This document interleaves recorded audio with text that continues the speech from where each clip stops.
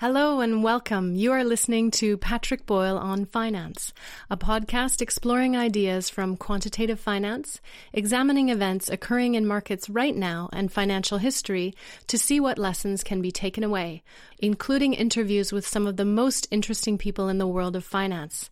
To learn more about the podcast, visit onfinance.org.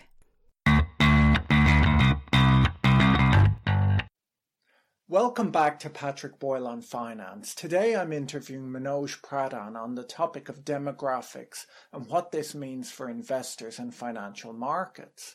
Manoj studied with me at London Business School and just published his new book called The Great Demographic Reversal, along with former Bank of England Monetary Policy Committee member Charles Goodhart. Demographics is the study of population and the breakdown of factors such as age, race, sex, and socio-economic groups. And what's of great interest from a finance point of view is how these factors can play a major role in the great trends that drive economic performance and investing outcomes. Manoj is a former university professor who went on to become the global head of economics at Morgan Stanley, which is the world's leading investment bank, before founding Talking Heads Macro a few years ago. Manoj is a regular contributor on CNBC, Bloomberg Television, and basically all of the other financial news networks that you have heard of.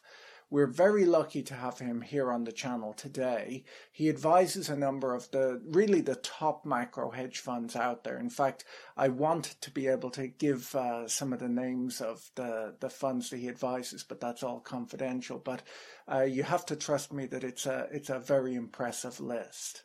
Manoj has probably had the best record out there in terms of his predictions over the last couple of years, so his advice on economic and monetary policy trends is very much in demand right now, as I'm sure you can imagine.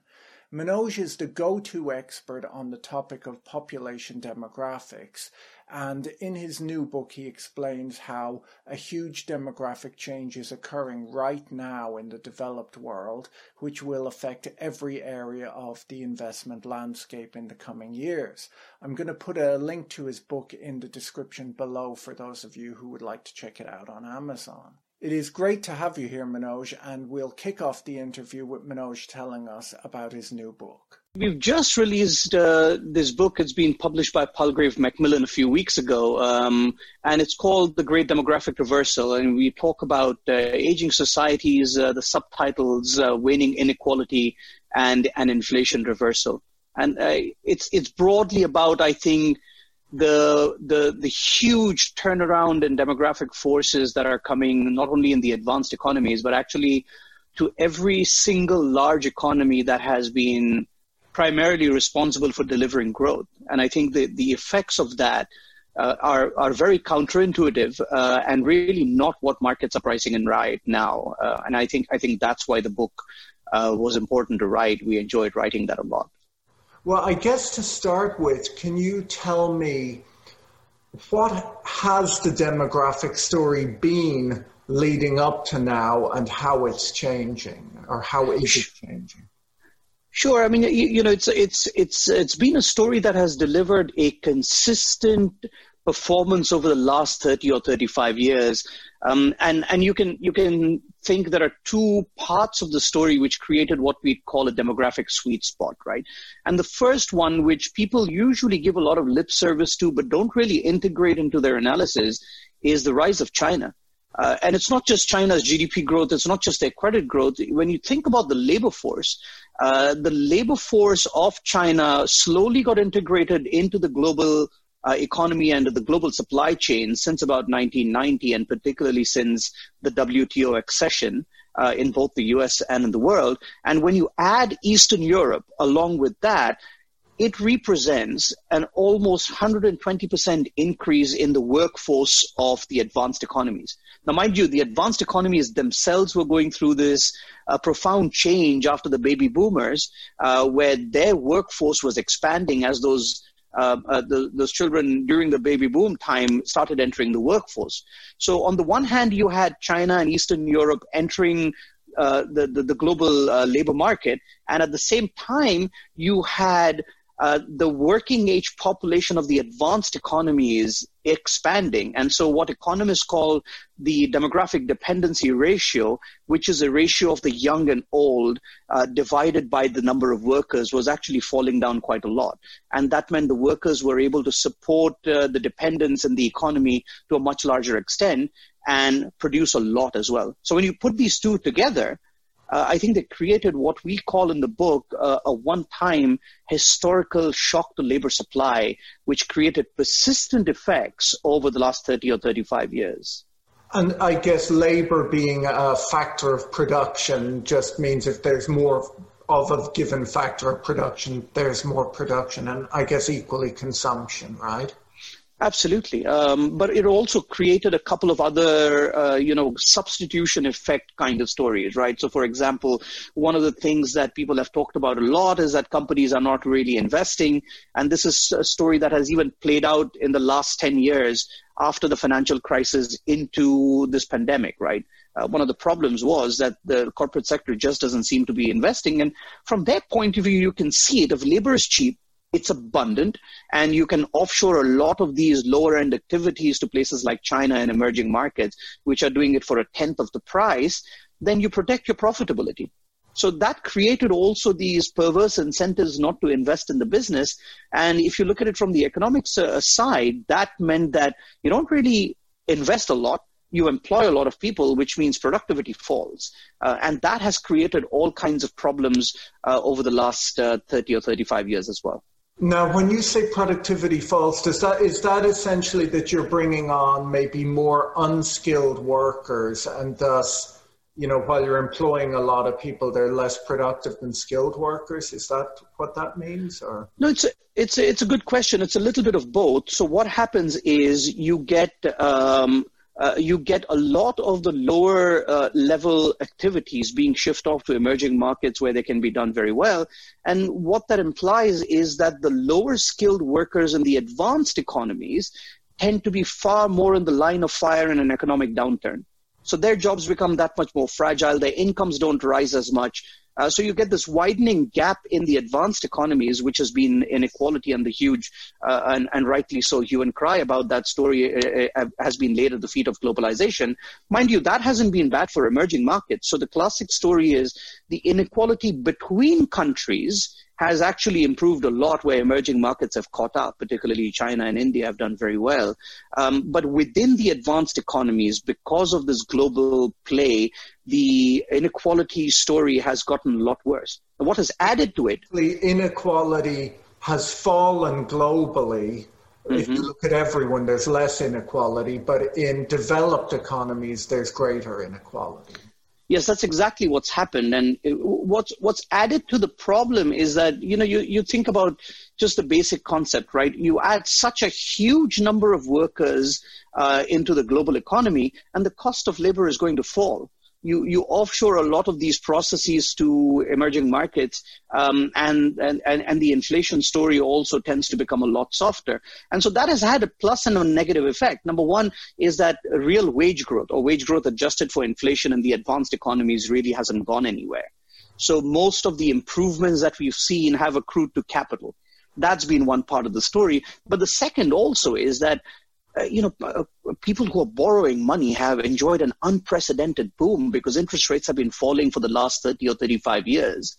And it's no surprise that we've seen house prices going up, because if the cost of borrowing is falling in an economy which is consistently growing and showing, improvements in employment over that period, you have jobs. You have enough money, and the cost of borrowing has gone down to an extent where you think, well, this is an affordable situation for me.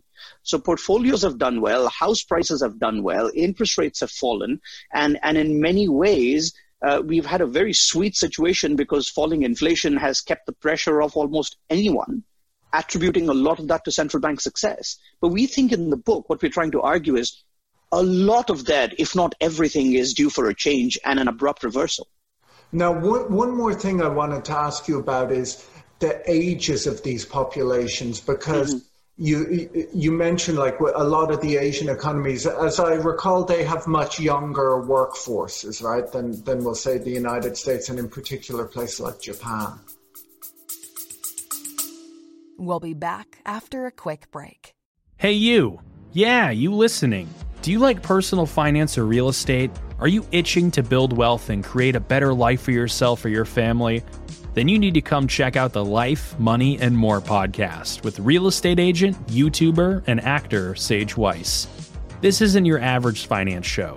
We dive deep and do not sugarcoat topics around money and life. The Life, Money, and More podcast releases 2 episodes a week just for you, because we're all about helping you win in this crazy world we live in. Come join the thousands of listeners on the Life, Money, and More podcast. Yes, I mean, that there is a split. I mean, the funny split is twofold. One, along the lines that you mentioned, where the southern part of Asia is not going to see as much aging. So if you look at places like India and Indonesia, the dependency ratio, again, the ratio of the old plus the young divided by the number of workers, which kind of talks about how much can your labor force support the entire economy of those who can't work. Those dependency ratios for places like India and Indonesia, Latin America, and particularly Africa are going to become headwinds for growth only after 10, 20, 30, 40 years. So a lot of places have very young population compared to the advanced economies, compared to Germany, compared to China, compared to Japan. But what changes, I think, is that these are not the economies that are generating the bulk of global growth at the moment. Right? So all the places that are responsible for contributing to global growth in a big way right now are seeing that dependency ratio rise. And one quick thing to keep in mind also is the problem of aging, or the story of aging, is being complicated by one really important factor, which is the age into which we live.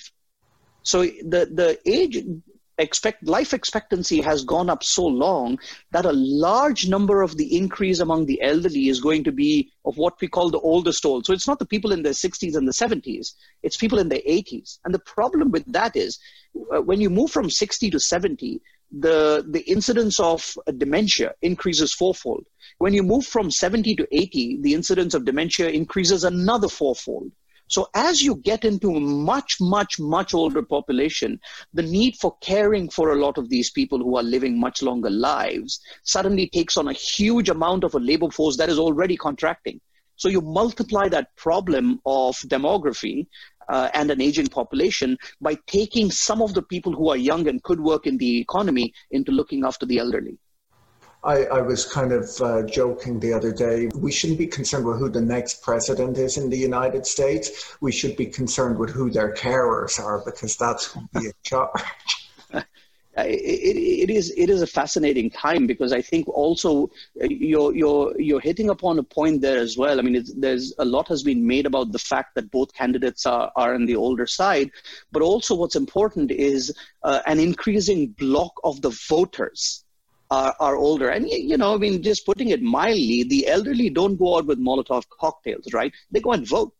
So try turning the benefit system or the pension systems in a way that is adverse to their demands, and you'll just be voted out of power. It's a very, very, very powerful block, which will make sure that the spending on pensions, the spending on healthcare benefits, and so on and so forth, become a huge part of a growing problem that we really haven't taken on board as so far. How do you expect, with this change in demographics, how do you expect this to affect the investment landscape? Things like inflation, interest rates, and, stock performance, things like that. Well, I think in a very profound way. So, it's impossible to have all of the puzzles fitted in right now, because things will change as we go along. But at the moment, our highest conviction view is that inflation will rise. And that by itself, if you look at what financial markets price in through what we call forwards, right? The forwards give you what future interest rates look like. If you look at 10-year rates, 20-year rates, 30-year rates, they're all extremely flat on the assumption that demography is going to lead to slower growth, and that slower growth is going to lead to lower inflation, which, by the way, is what happens in a cycle. but this is not a cycle story. It's a structural story, which we can talk about shortly. But financially speaking, I think the very fact that interest rates are very likely to rise much higher than most financial markets are looking at means for equities, the valuations become that much more difficult. Right? If their discount factor is rising, then what you deliver in the future is going to have to, the cash flows are going to have to rise as well, which means equity performance becomes an important thing. And particularly if growth is slowing, and that is very true because as you said, it's a factor of production. And so if the factor of production is shrinking, you have to work really hard to deliver growth. So while many people think that technology is a problem for our story, in fact, we depend on it. And if you want equities to do well, you're going to have to start picking up stocks which are really trying to do the task of labor in an efficient way and trying to raise aggregate productivity in the economy. Because just holding a portfolio of an economy, if aggregate productivity isn't going up, is not going to compensate you with returns if inflation is rising. Now, the good news is productivity is going to go up, right? I mean, when you think about it, if you've got fewer workers who are becoming more expensive, then you will tend to try and replace them as much as you can when the opportunity is right with machines, which means the capital to labor ratio should rise. And overall, that may protect a few people. Emerging markets will do very well because they never had the capital. So there's no real capital destruction through this new wave of technologies. So you've got a portfolio that really has to ask the right questions. You know, how is the economy dealing with the wave of elderly that is coming onto their doorstep? How are they dealing with productivity? And how are they trying to deal with debt, inflation, and interest rates? You put that together, and that's the story that will start giving you answers towards a better portfolio and investment thesis. Well, it's an interesting thing that if you're predicting higher interest rates, at least a period of rising interest rates is not good for bond investors because if rates go up, bonds go down. Rising interest rates aren't good for equity investors. Rising interest rates aren't good for homeowners. Like if you want to invest in real estate, the person who buys it from you will not be able to borrow as much because the high interest rates, and thus you might expect the value of homes to come down. So it becomes a much more challenging investment environment than the period that the boomers lived through. Oh, dramatically so. And that's the problem with this dramatic turnaround. And we think that's part of the reason that people don't really want to think about it too much. Subconsciously, we don't want to hear news that more challenging times are coming. But when they're upon us, it's really hard not to acknowledge that times are hard. So for the last 30 years, you've had a bull bond market because growth has been going. You've seen equities do extremely well. Central banks have been treated like rock stars. And everything has been hunky-dory. The boat has started rocking a little bit since the financial crisis, but even in the aftermath of that, we had no inflation. And that has led to an increase in the demand for theories like modern monetary theory, which say, look, just issue debt as much as you want and you really don't have a problem as long as it's issued in your own currency. But if inflation starts rising and interest rates start rising, then you get all kinds of complicated questions. Servicing debt is hard, not just raising debt. So the existing stock of debt is going to require some pretty serious answers about how to deal with it. Debt forgiveness is an important one. How you deal with it is absolutely critical. Equity returns are not going to be easy. That means you're going to have to really deliver cash flows, as I said, in the future. And when it comes to housing, I think you'll also see constraints on house prices rising, which means you won't see construction booms very easily. Now, one of the places, as I mentioned, that can deal with rising interest rates is emerging markets, because you see the returns in those economies can be high. But again, for the last 5 years, emerging market growth, interest rates have been terrible because the rate of return in their economies has gone down too. So I think wherever you look, there's a period of really hard work that's ahead of us. And the easy pickings of the last 30 or 35 years that many of us have gotten used to, I think we'll have to leave those behind and really earn our money in the investment horizon.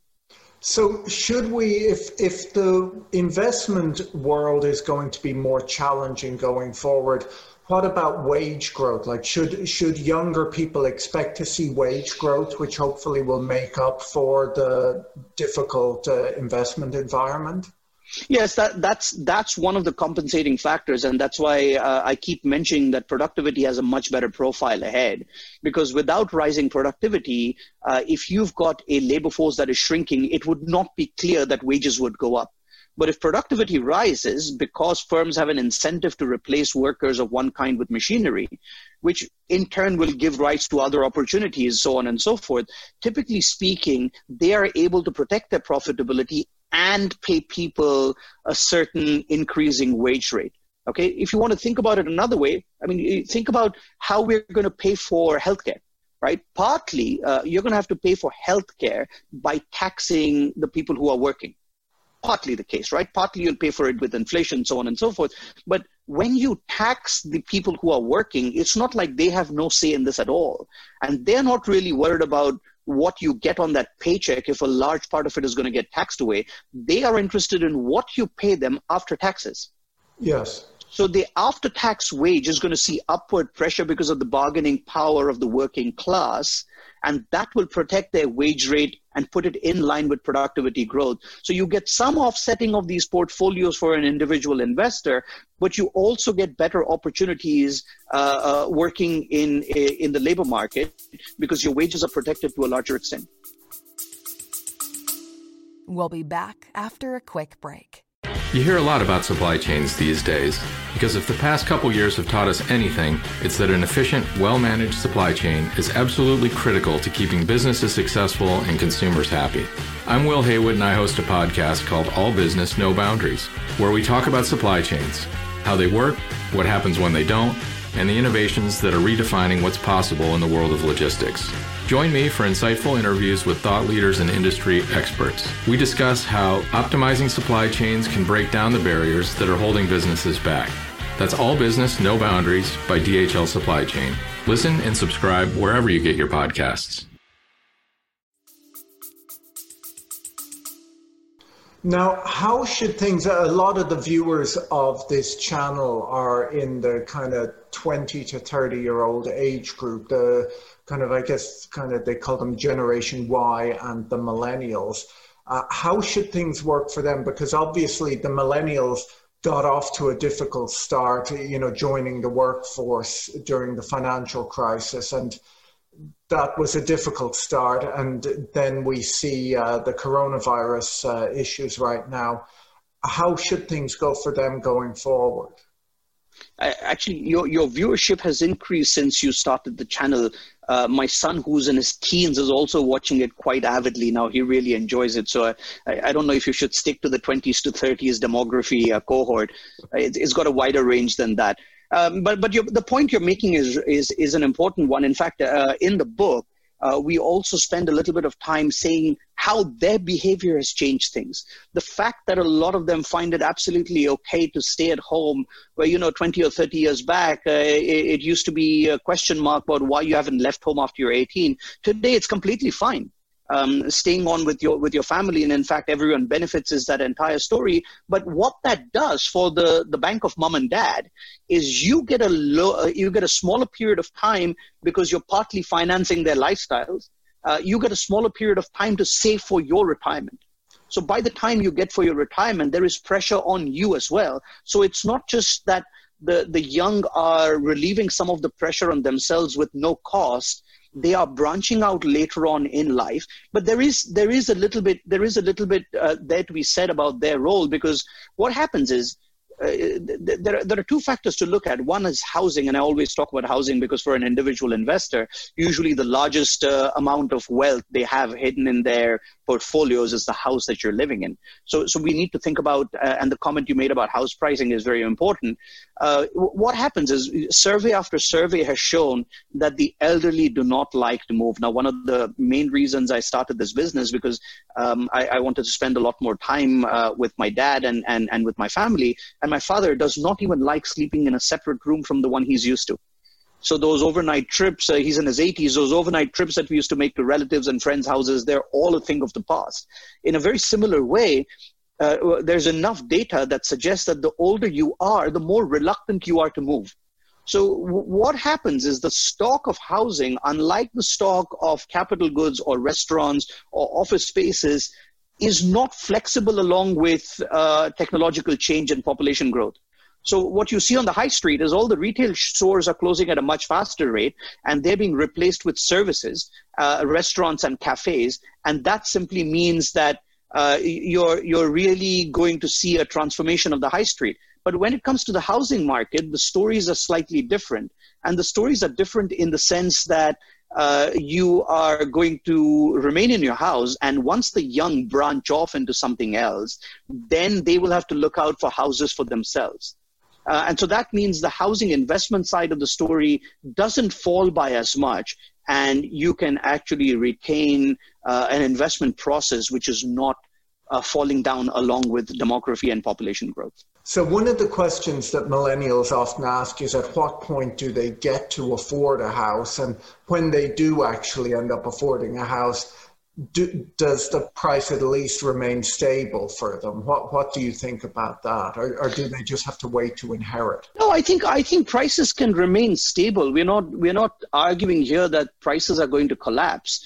And the reason for that, prices would collapse if the elderly, as I said, if the elderly moved out of their houses, the houses that they occupy right now, which they bought very cheap and are very expensive, and possibly old houses which have multiple areas of the house, large property spaces. If they vacated those and moved into smaller places, which actually makes sense, since you don't want to manage a large one. But the point being, since much of the existing housing has gone into ownership because of the boom on the housing market in the last few years or the last couple of decades, and those are going to be occupied increasingly by people who stay at home, the young will have to buy new properties, which means you're not getting as many properties flowing on in the form of supply into the market, which will drive the price down. They remain put, they live a lot longer, they occupy that fixed investment. And so the investment that is rotating around will have to be new built, and prices will remain supported.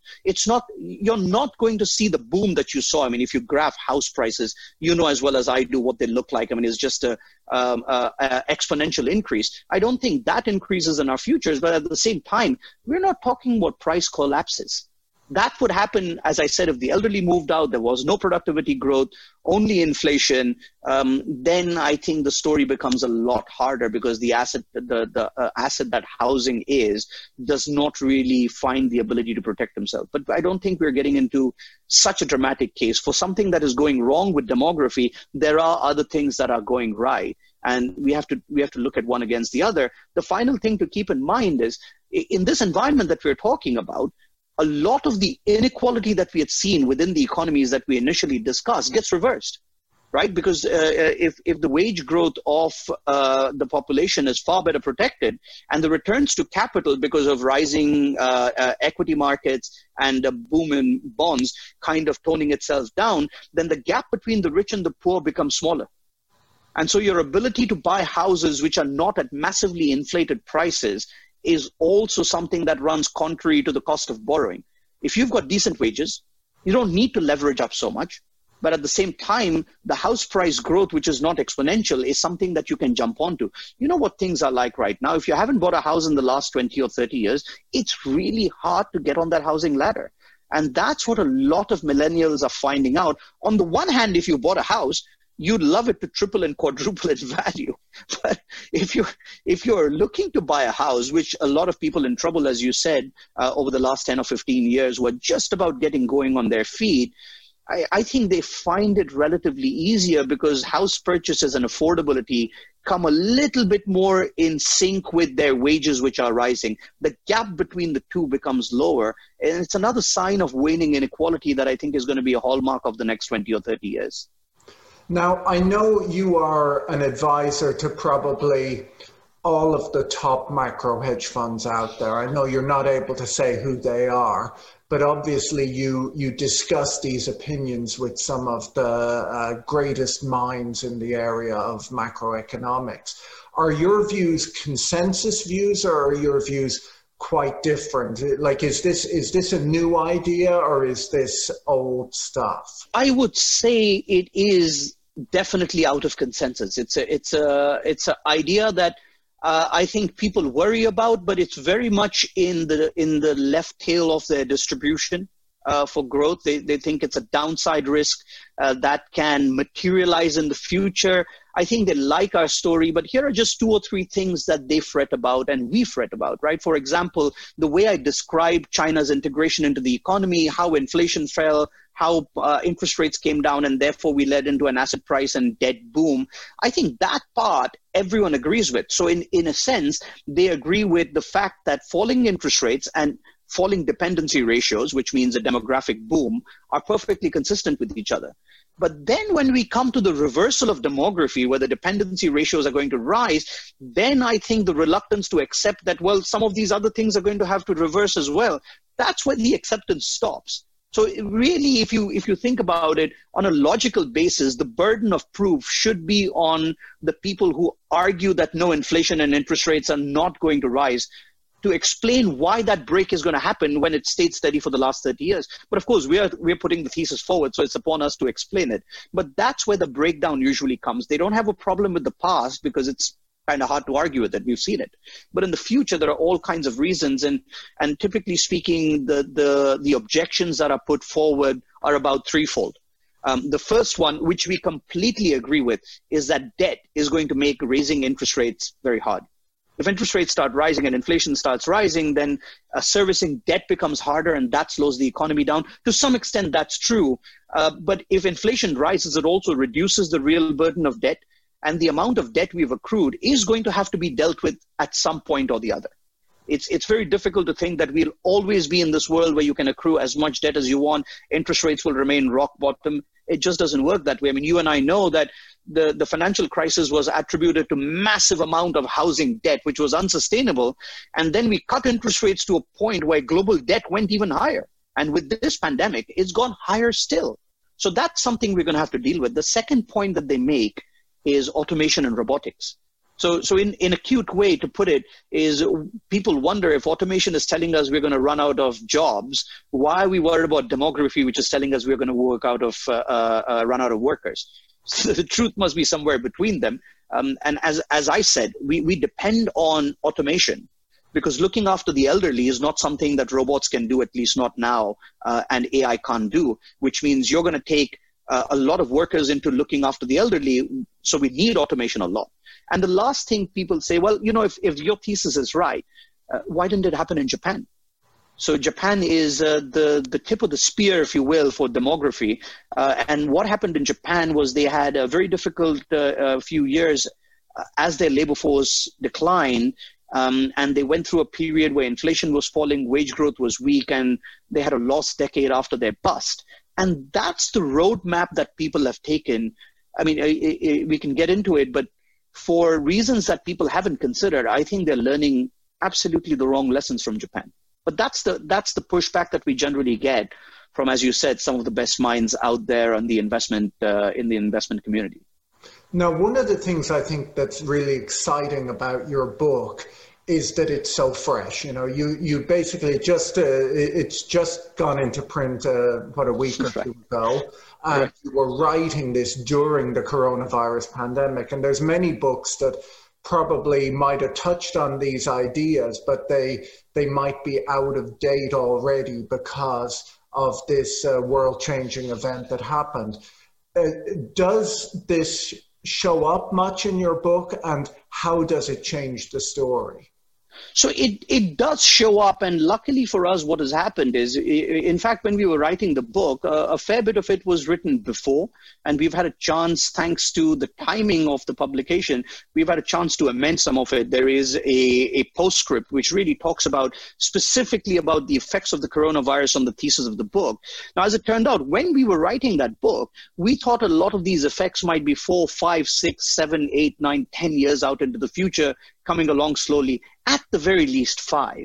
Because, you know, the period that we've come out of, raising inflation all of a sudden after such a deep cyclical shock, which, as you know, took the world 10 years to get out of from the financial crisis, we were just about coming to a place where, for example, the output gap in the United States had just become positive so that activity was above what we call its potential level, so that, people were starting to use their resources over time. We were just hitting that place.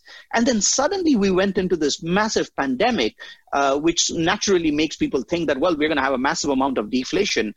But everyone who's watching this will know that the amount of resources that fiscal and monetary policy makers have thrown at the problem, without which we could easily have gone into a catastrophic economic situation, ends up accelerating a lot of the points that we make in there.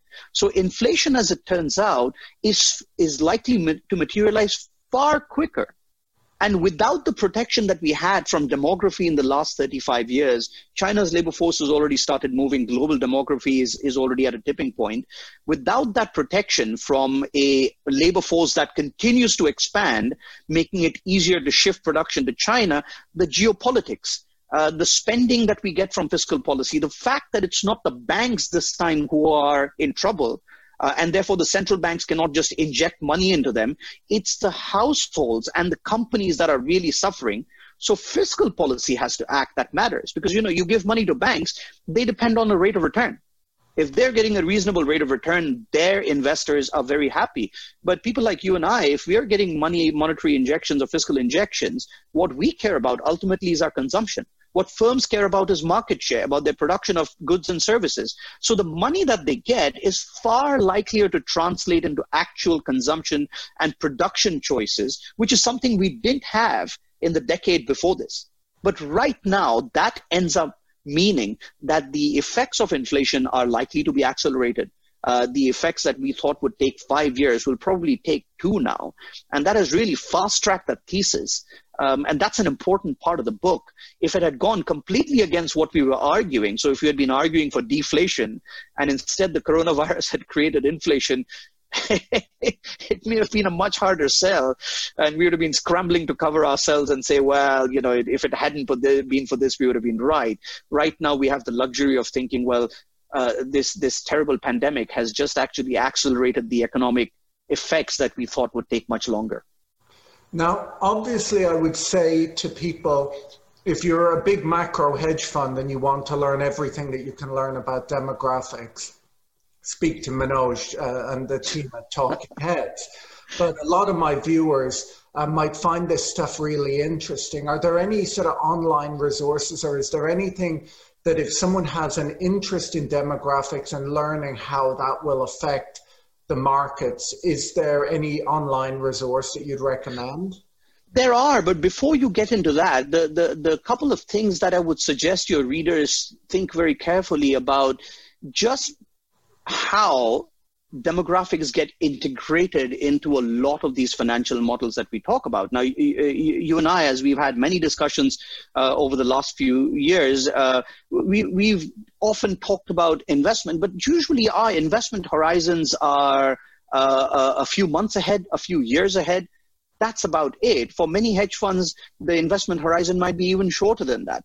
But typically your investment... An hour to 3, but...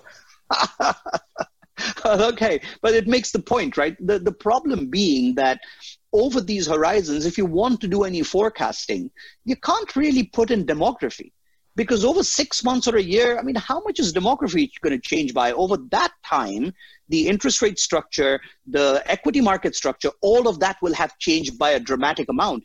And as you know, for statistics, we need variation. Without variation, you don't get identification. So integrating these variables into econometric models or statistical models has been so hard. So we tend to think of them and say, look, demography is really important, but in my models, it really doesn't show. So we can ignore it for now and think of it as a problem for the future. So you want to start, your readers want to take a look at effects of demography and papers written on demography that tend to have an investment horizon of 10 years, 20 years, 30 years. Now, luckily for you, as it turns out, you've got a very young audience that is looking at decades of portfolio investment, which means that they should be thinking about demography because it will play out over their lifetimes. If your audience was 70 and 80, maybe their portfolios would not have possibly change that much because they've already allocated most of their wealth. The places that they can look at, the United Nations, who develops these population statistics, always has very, very, very interesting work. The World Health Organizations, the World Bank, all of these open resources, you really don't have to pay for too many of these. They have written excellent articles defining demography, defining what happens in there. But as your readers read this, they want to be very careful that in many of these articles, what they will see is it's almost taken for granted that demography leads to lower growth and therefore it leads to lower inflation. But I just want to make this part clear. In a cyclical horizon, that is absolutely true, right? Because you're pushing output growth below potential, which means you have a lot of people who want overtime, but actually they're getting their hours cut. Factories are not working, restaurants are not full. That's what happens in a recession. So the slack creates inflation downside, right? It reduces inflation in the economy. What we are arguing is that demography is going to lead to potential itself coming down. So GDP growth need not fall below potential. It may equal potential at a very low level.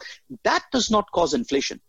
That could still end up being inflationary. But let's take a look at another perspective, right? Let's say there are only 3 people left in the world, a frightening thought because a third person would be viewing this conversation and no one else. So we might as well include him or her in there. But let's say there are only 3 people available, right? And two of you, let's say you and one very smart reader are actually working in here. I'm not working, which I love doing actually, but all 3 of us consume. Right? Now, the act of consumption by itself is an inflationary act because there's a given set of goods and services that we find in the supermarket for 3 people. We go in there and we create demand for it. Okay? The 2 of you are working and the act of production is disinflationary because you 2 can add to the shelves that we buy from. And that creates a disinflationary effect. So now you see what's going on. For the 2 of you to set off the inflationary impulse from the 3 of us is relatively easy. If it turns out I'm working, which I prefer not to do, I prefer to retire. But let's say I'm the one who's supposed to work and the 2 of you are retired and you're kicking your legs up. For me to offset the consumption of the 3 of us becomes twice as hard. And that's the problem, that as more and more people stop working, the inflationary impulse coming from all of us who consume will be harder to offset by a smaller number of people who are working and creating disinflation. So that thesis that is prevalent almost universally, that demography is deflationary, primarily, as I said, because of Japan, which is something that we deal with in the book, that thesis is prevalent everywhere. So when your readers do read it, I'd love for them to be able to look at that and separate data from opinion. That's a very important part of that. Make up your own mind. I'm not saying we are absolutely right. Of course we can be wrong. There are 100 things that could go wrong between now and the next 30 years. But it's just that a lot of the demography arguments are tainted, we believe, with a very narrow view. So the studies are only about the US, or they may be only about Japan, or they may be only about Germany. And what you want to do is you want to take a global view, put all of it together. You want to take a far more open-minded view on the duration of this investment horizon, because if you only look for 2 years, demography may not matter much. Well, thank you very much for this. It's actually been, it's been even more fascinating than I thought it would be. I will put a link to Manoj's book in the description of this video below. It's available both in Kindle and in print format right now. It is. Obviously, when I next see you, I have to get my copy signed. You can't sign any other copy so that I then have a collectible. Yeah, absolutely. As they say in Notting Hill, if you can find an unsigned copy, it'll be fantastically valuable. We've signed a few already by now, but you're welcome. I'll send one over to you. Great. Well, thank you very much for coming on the channel. If you're able to, do check out the comment section below, Manoj, because I'm sure a lot of the viewers will have all sorts of things to say and all sorts of questions, and often it's a very busy comment section once these videos go up. So hopefully if you'd be willing to answer a few questions, sure, that would be really helpful. And I cannot recommend Manoj's book more. It's really I think, the best economics book I've read this year. So. Oh, thank you. That's a very kind endorsement. Thanks, Patrick. Remind me to buy you a few extra beers for that one when we meet next. No, but I'll be more than happy to take comments and reply as much as I can. It really was enjoyable. I don't even know how quickly the time has gone by. So I enjoyed this a lot. Thanks for having me. And, if it means I'll have to write a few more books to get back on your channel, I'll start working on them right away. I enjoyed it. Thanks. I will look forward to reading them. Talk to you later. Bye. If you enjoyed this episode, be sure to subscribe so you're notified when a new episode is posted. Thank you to everyone who is supporting this content on Patreon. If you enjoyed this content, you can find more like it on YouTube, on the Patrick Boyle on Finance channel, or follow us on Twitter at Patrick E. Boyle. Thanks for listening. Bye.